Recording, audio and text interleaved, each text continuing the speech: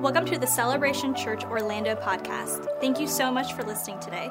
We hope it encourages you and inspires you. Here's today's message. Hey, church.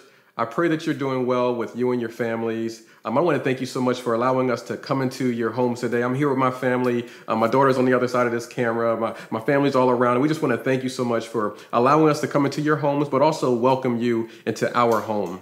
For us, at the time of this recording, we're just on the next week right after Easter Sunday, Resurrection Sunday. And my hope and prayer is that you were able to really spend some time with family and friends, reaching out to those, letting you know that you love them, that you're caring for them, and that you're praying for them, because that's exactly how we feel about you, that we're with you every single step of the way. We want to let you know that we're here for you. And if there's anything that we can do as a church to serve you and your family, please don't hesitate to let us know. You know, when I think about this season that we're stepping into, coming on the back end, coming on the other side of Resurrection Sunday, in real time for the disciples, it was a moment of expectation. There was some excitement. There was some concerns and questions, which we're going to address in just a few moments. But I want to encourage all of us that this is a season where we're going into the preparation for Pentecost. That's that moment when the Holy Spirit comes, that there's that moment where the church is birthed. That is when the believers are empowered with having God on the inside of them, and we see mighty signs and wonders.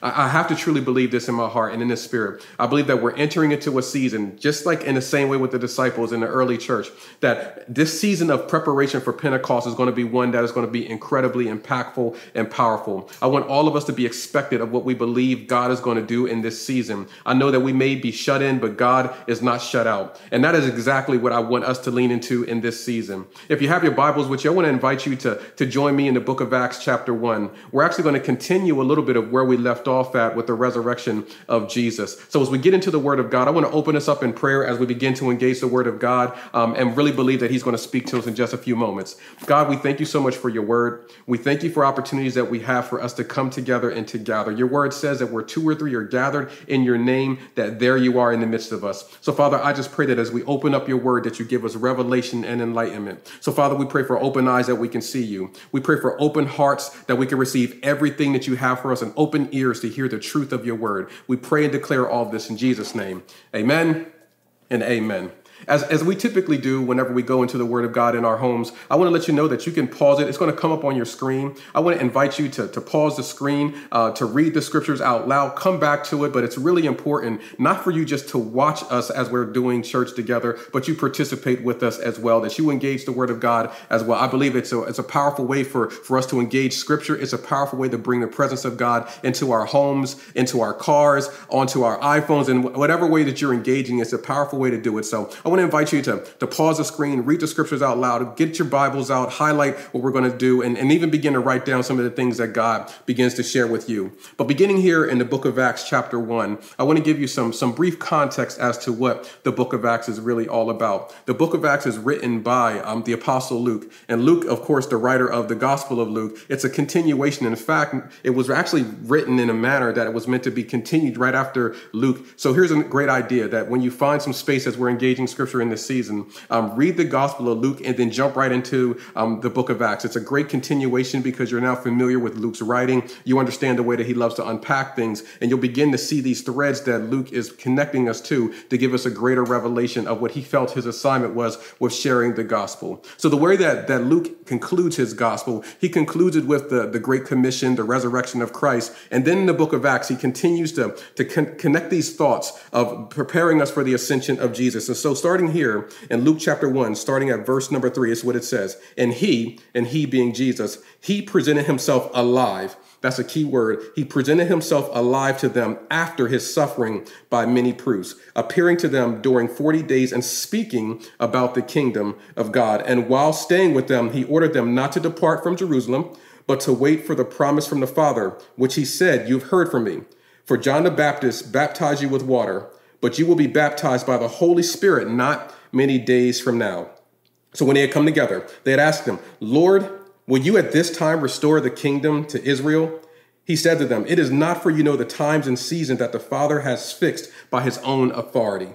This is a key thought right here, because as they're trying to sort things out, they're like, okay, Lord, so is this the time? Is this our time that we're going to see our breakthrough? Is this the time where you're going to allow us to stop being oppressed? And so he begins to talk to them. It's not their responsibility to worry about the times and seasons that God is going to put things in its proper order. I want to encourage somebody with this. This is not meaning that we're not aware of the times and season as it relates to culture and identifying the activity of God. What it's talking about is the second coming of Christ. And so often, many of us are looking at seasons and we're trying to predict Jesus' return. And he's saying, stop worrying about that. I need you to occupy till I come. I need you to live your life now with an expectation that I am going to come back, but don't put your life on pause waiting for that. You got some work to do. And you're going to see a theme that continues to emerge from that. So he says to them, it's not for you to worry about that.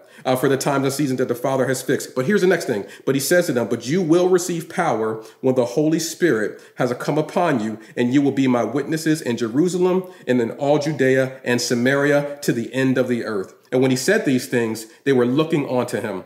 He was lifted up on a cloud and took out of their sight. And while they were gazing into heaven as he went, behold, two men stood by them in white robes and said to them, Men of Galilee, why do you stand here looking into heaven? This Jesus, who was taken up from you into heaven, will come in the same way as you saw him go into heaven. There's so much there that we can unpack. And I just want to spend a couple of minutes unpacking this next step, this next season that the church was going into. Again, to kind of reframe it and summarize it, the disciples are in this place where they've experienced a lot over the past couple of years, and especially over the past couple of days. Like they're really trying to process through the fact that Jesus was dead, that he was resurrected, and they're trying to figure out what does all of this really mean. And so as they're processing through all these things, they got questions, they're trying to understand their new reality. What are the next steps for them? And I can imagine for some of us, that's exactly where we are. But there's a key phrase that is stated in that. It says that you were going to be my witnesses. That word witness, that it literally translates to martyr. It means to lay your life down. It means to surrender. It means to confess. In fact, what you'll find, the biblical definition of witnesses, it's not just seeing something, but it is declaring something. It's often referred to as bearing witness. A lot of times in our context, when we think about witnessing something, it's really just about what we see, but there's no association with our words that are attached to it. But in the ancient Israel mind, it was really to witness something was also to bear witness. That means to see something and confess to it. There was work that was still meant to be done. See, I think about all of us, and I'm pretty sure that all of us have things and times in our lives where we've witnessed something, where we've seen something, things that sometimes have marked us. Maybe there's some things that have changed our very reality. We can think of moments like I can think of moments in myself where I think about the birth of my children, being present for all three of them. I witnessed it. It was a powerful moment of seeing life come out of and just recognizing the responsibility and the weightiness of it, the beauty of it all. We all have been invited into opportunities and seasons where we've been able to witness certain things. Sometimes we witness car accidents. You know, I remember many years ago, my wife and I, we were awakened from our sleep from a loud crash that happened kind of like right outside our window. I honestly thought I was in the middle of a bad dream. I woke up and my wife and I looked at each other and we're like, did you hear that? And we were like, yeah, like I heard that. Did you hear that? And so we now were in this space of like, what do you do when you hear a noise in the middle of the night? Now, here's the thing. Against my better urban judgment, we went to investigate the news. We wanted to go investigate the sound that we heard. My wife was like, we need to go check it out. Now, if anybody's seen any horror movies, you'll know that people that look like me typically don't make it out. But against my better urban inclinations, we had to go play investigators. So we got up and we began to kind of look around and we realized that the noise came from the outside of our home. So we got dressed and we got in our car and we drove out to kind of see what was going on. And when we arrived at the scene, what we had discovered is that there was a car accident right on the outside of our neighborhood. We could hear the collision from all the way inside of our neighborhood. When we arrived there was two other people that arrived just before us. And there was, as you can understand, a moment of chaos, a moment of confusion. Everybody got their phones out and they're making an effort to call first responders, and we're processing through what our next steps are going to be. My wife is off to the side and I'm standing there and watching this tangled wreck of a vehicle. And I get a little bit closer and I begin to kind of see the dynamics of what's at play. And I'm trying to process through everything that I'm witnessing right now. I see a car that's crashed into a pole. I see a young man that's sitting inside of the seat, and you can clearly see that he's hurt. I'm seeing people that are making an effort to try. I'm waiting for emergency responders to show up. And in this moment, it was everything I witnessed. I felt paralyzed. I didn't know how to move forward. I didn't know what my next steps were going to be. I was hoping that I was going to wake up and it was just going to be a bad dream. You know what I believe? I believe for some of us that every day we're waking up and we're witnessing some things that we feel completely uncomfortable with. At the time of this recording, we recognize that just yesterday was the highest death toll for the coronavirus yet to date. We're waking up and we're realizing that every time we believe that we're taking a step forward, there's more noise and more news that gives us the impression that we're not making the progress that we hope we'd be making. We're waking up to the reality that moms now have to become school teachers. God bless you. That dads now have to become school teachers, that we're trying to figure out how to process and manage our workloads at the same time, trying to be very present with our families and recognize that maybe there's an opportunity for us to draw closer together, but yet we're witnessing all this mess at times and we don't know what to do with it. We're witnessing those who are poor and disenfranchised in our community being impacted the most by this season, because they don't have salary jobs. They have to go out, and because their jobs and their places of employment are closed, they're not even able to get the resources. So they're not even able to feed their families at all. And we're seeing this and we're witnessing all of this. We're witnessing that even resources and places that have always been staples in our communities that can help those who have been disenfranchised, that can help those who are struggling, that even their resources are drying up. We're looking out into a world where we're witnessing some things. And if I can be honest, we're just hoping that one day we'll wake up and it was just one bad dream. That maybe there's going to be a moment where it's all going to be wiped away. And what we've been witnessing was just a nightmare that we just had to wake up from. You know, when I think about the disciples, I believe that for them, they were trying to process through everything they had seen over the past 3.5 years in doing life and ministry with Jesus. Fact of the matter is that these were men that were not selected in any other profession in regards to doing anything for the kingdom of God. These were men who were rejected from being selected by rabbis. So these were just skilled traders and people who just had to work with their hands. But yet Jesus saw something in them that no one else saw. They witnessed value, but they also witnessed Jesus confront darkness and win and share light. They witnessed Jesus take the hierarchy system and allowing women and children to be welcome at the foot of the cross and welcome in his environments that he was teaching in, like the cultural conflict that Jesus was presenting. They witnessed so many things with that, but they also witnessed their Lord and Savior get beaten unrecognizably. They witnessed him get betrayed. They witnessed him get hung onto a cross. They witnessed him have all these illegal trials. They witnessed all of that stuff. And now on the other side of that, they're witnessing now that the tomb is empty. And they're trying to process through everything that they've seen over the past 3.5 years. And quite honestly, they're paralyzed because they're saying to themselves, what happens next? Maybe you're asking that question yourself. What do we do now? What happens next?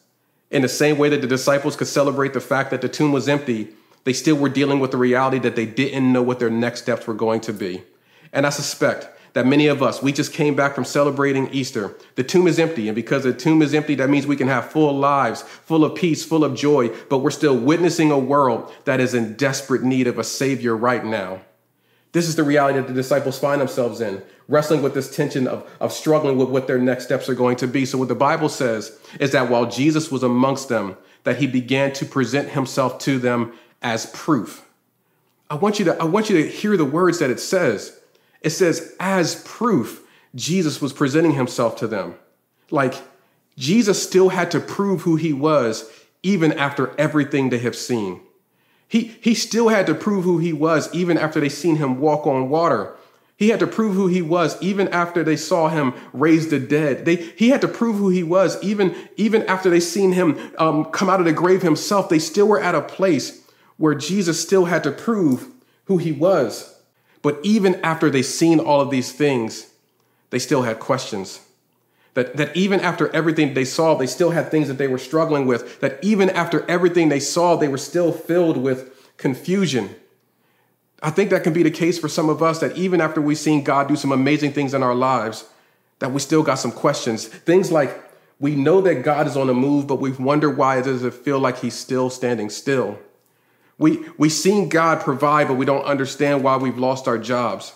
We know that God is a healer, but we're trying to process through, why are we still sick? These moments where even though we've seen God do some amazing things in our lives and in the lives of others, it doesn't reconcile with the reality of where we are right now. This is what the disciples are stepping into, this space of saying to themselves that even after everything we saw, Jesus, man, we still got some questions. And so what the text tells us is that Jesus presented himself alive after his suffering as proof. Man, I don't want us to overlook the sequencing of the text when it tells us that Jesus presented himself alive as proof after his suffering. What Jesus wanted to make sure that they understood is that they seen Jesus on the front end with all the miracles. They seen Jesus even get brutalized unrecognizably, but he wanted to show them that yet he was still alive. I'm not sure if you caught that Jesus was alive after the suffering, that Jesus was alive after all the abuse, that Jesus was alive after the discomfort. Let me encourage you with this, friends, that no matter what suffering is in front of you, Jesus is still alive. That no matter what you're wrestling with, Jesus is still alive. That no matter what setbacks you've had, Jesus is still alive. This is why our faith is so pivotal. This is why Paul tells us that if Christ be not raised from the dead, then our faith is in vain. But the same power that rose Christ from the grave is the same thing that lives in us. Here's what that ultimately means. If Jesus is alive, then my circumstance isn't dead. That means that no matter what is going on in my life, the fact that Jesus is alive, that means that I have access to life and life to its fullest. I know that right now we may be in the middle of a situation, but let me encourage you that your Lord and your Savior, that he is alive, that he's alive on the other side of your pain, that he's alive on the other side of your suffering, that he is very much alive. But it gets even better than that, because what the text says is that he appears to them over a period of 40 days, speaking to them about the kingdom of God. For 40 days, that number 40 in the Bible is a season of testing. It's a season of moments where things are kind of put into perspective to evaluate what's on the inside of it. Here's what I wrote down. I want you to put this in your spirit. Tests reveal what's on the inside of us. Tests will reveal what's on the inside of us. You'll never know what's in you until you're tested, because that's what comes out of you. And not only will it reveal what's on the inside of us, but what's inside of us is connected to what God wants to get out of us. A lot of times we won't know what God is calling us to do until we're tested and we begin to see some things flow out of our lives. And what we see with these critical moments in Scripture, when that 40-day moment was put into context, we see that something powerful comes out of it. Moses was on a mountain for 40 days, that Noah, it rained for 40 days and 40 nights, and God did something powerful with it, and that Jesus fasted for 40 days, that there's something to be said about this season of testing. So I want us to put this all together. It says that Jesus shows up for 40 days, that Jesus shows up in the middle of the testing, and he's speaking about the kingdom of God, that he shows up, that he appeared to them while they were eating in the middle of the season of testing, that he showed up while they were on the road to Emmaus, while they were in the middle of confusion. Here's what I want us to be encouraged in, that no matter where you are right now, that Jesus will show up in the middle of your situation, and he will bring peace, and he will bring shalom. He will bring wholeness. He will bring healing and breakthrough in every circumstance you may find yourself in. The truth of the matter is that you may be in the middle of a situation right now, but Jesus is right in it with you. You may feel like you're being tested right now, but Jesus is right in the middle of it with you. That Jesus shows up in the middle of the test, revealing who he is in the midst of that situation.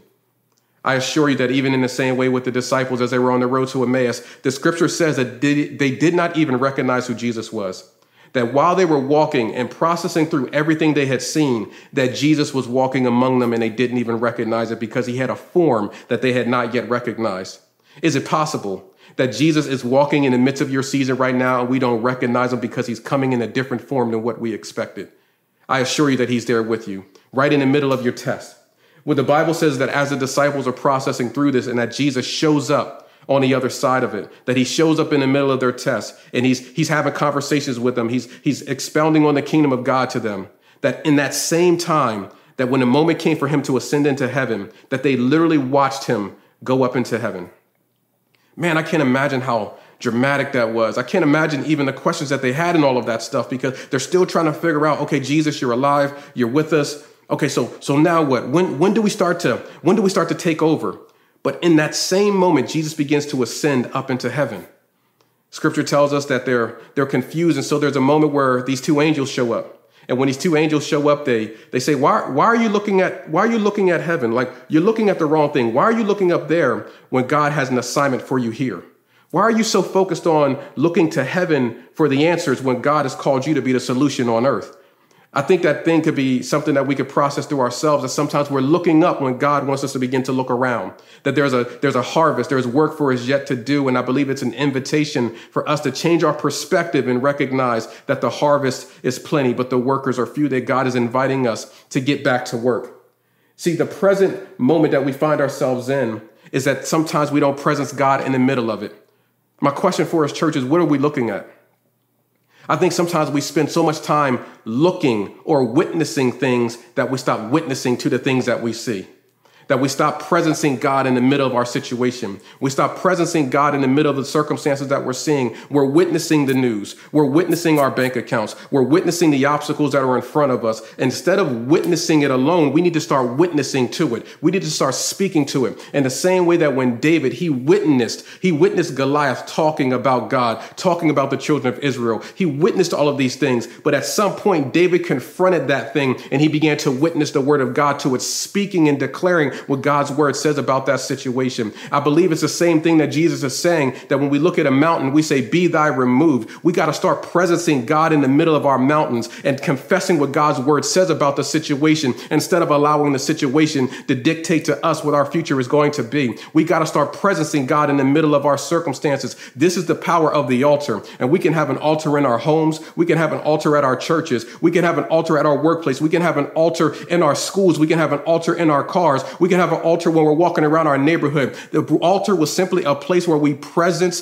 the presence of God. This is why we see in scripture that whenever there were obstacles, that people would often create an altar as a way to presence God in the middle of their situation. Abraham, he presenced God in the middle of his situation. That Jacob, when he was fearful of his life, he presenced God in the middle of his situation. That when Noah's ark came to rest, that Noah came out of the other side of the storm and he presenced God in the middle of his situation. I believe it's time for us to stop witnessing what's going on and start witnessing to what's going to happen. Start presencing God in the middle of our circumstance. This is what it means to presence God in the midst of our situation. It means to engage the word of God. It means to be a people of prayer, and it means to have a heart of worship. This is how we presence God in the middle of our situation. God is inviting us to invite him into the middle of our circumstance, but we got to change what we're witnessing and begin to declare with our mouths what we know we're going to witness.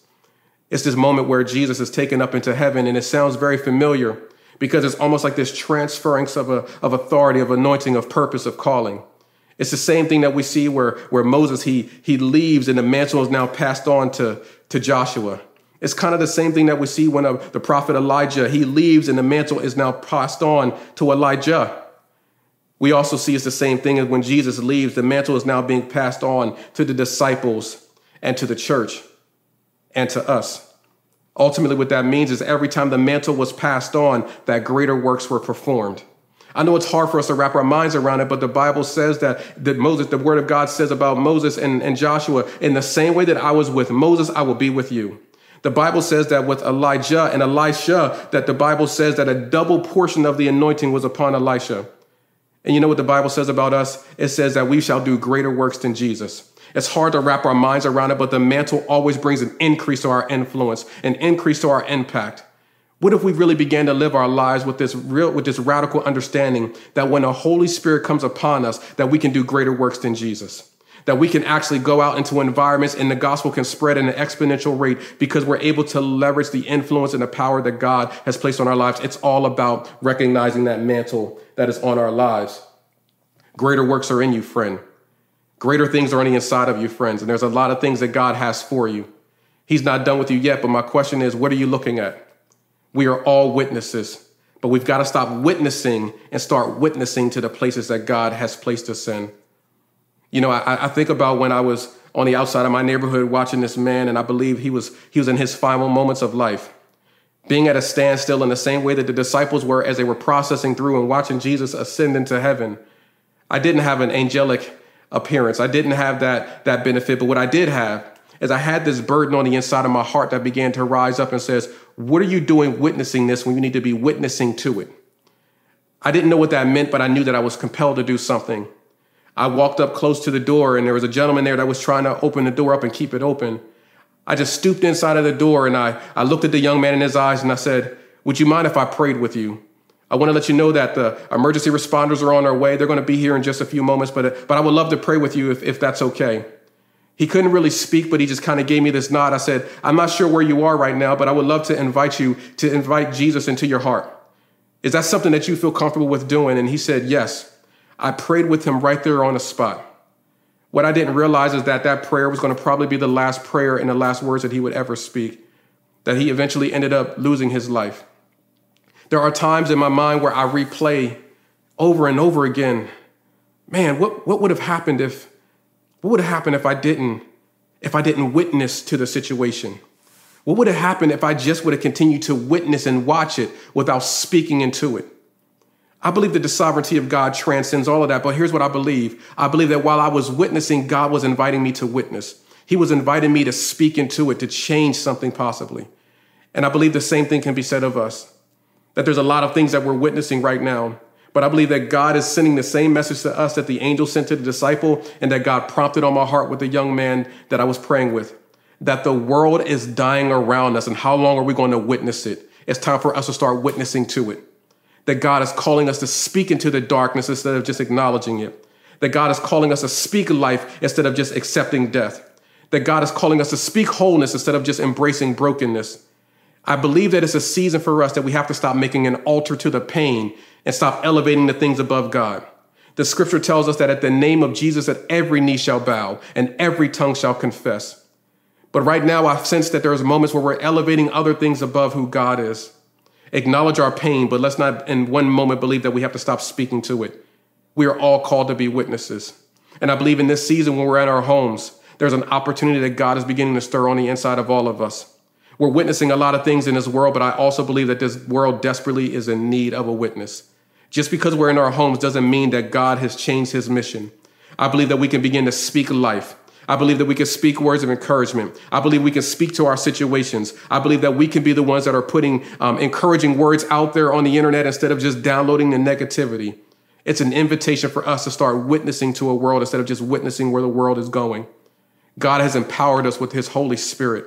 That means that he's increasing our capacity. We don't have to do it in our own strength. And listen to me, friends, your simple invitation for someone to participate in church at home with you is the way that we witness. Your simple way of praying for someone is the way that we witness. Every morning at 9 o'clock, we get together and pray and we declare the word of God. That is the way that we change the atmosphere and the environments. God has given us everything we need for the season that we are in. But we got to stop witnessing it and start witnessing to it. I love you, church. And in just a few moments, one of our team members is going to lead you through a prayer. They're going to lead you through communion and give you some encouraging next steps. But what I feel like I want to do, I just want to pray for you where you are, because I know that we're all witnessing a lot of things. But I believe that God has empowered us to change the things that we're witnessing with the words of our mouths. Let's pray. Father, we thank you so much for your word. We thank you, God, that you've empowered us with your spirit, that we are able to not only just witness with our eyes, but begin to declare your truth with our mouths. So, Father, in the name of Jesus, I pray for every person that is struggling, every burden, every sickness, every setback, that we can declare your truth over it, that we can acknowledge where we are, but we can speak to where you're calling us to go. So, Father, in the name of Jesus, I speak wholeness. I witness your presence. I presence you in the midst of our pain with an expectation that we're going to see breakthrough. I pray for our medical responders, those who are on the front lines. I pray for everyone, God, that is dealing with the circumstances as a byproduct of this virus. But, Father, we will not exalt the pain above you, that we will presence you and create an altar of you, God, elevating you above it all and witness you do some incredible things because of what we're going to declare in Jesus' name. Amen. Amen. God bless you guys. I can't wait to see you all next week. If you want to respond to today's message and commit your life to Christ and become a disciple of Jesus, I just invite you to pray this prayer after me. Lord Jesus, I admit that I'm a sinner, and I admit that I need a Savior, and I know that you are that Savior. God, I ask you to forgive me of my sins, and I commit my life to you. In Jesus' name, amen. If you've made a decision to follow Jesus, we are so excited for you, and we want to celebrate with you as well. You can text the word DECIDE to 25101, and we'll be sending you some resources that can help you in your next steps. Church, at this time, we want to take communion as a family together. So go ahead and grab your communion elements. First, we'll take the bread. On the night he was betrayed, Jesus took the bread and he broke it. And he said, "This is my body, which is broken for you. Do this in remembrance of me." Let's take the bread.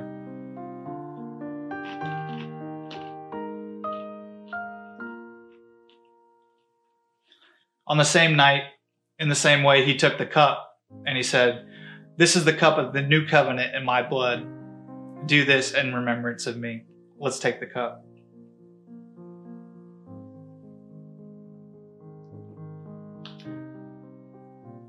Father, we thank you for your body and for your blood that was broken and shed for the remission of our sins. God, we thank you that we are in a new family because of what you did for us. Father, we just praise you for who you are and what you're doing in the life of our church. In Jesus' name, amen. Amen. And as a church, we want to celebrate alongside you. So if you have any praise or prayers during this time, we would love to hear about them. You can text the word CONNECT to 25101 and submit your prayer and praise. Yeah, and don't forget, if you have a need or if you can meet a need, text the word CARE to 25101. And to stay up to date with everything going on at Celebration Church, you can follow us on social media under the handle @CelebrationORL. Yeah, church, thanks so much for joining us today for Church at Home. We love you guys, and we'll see you next week.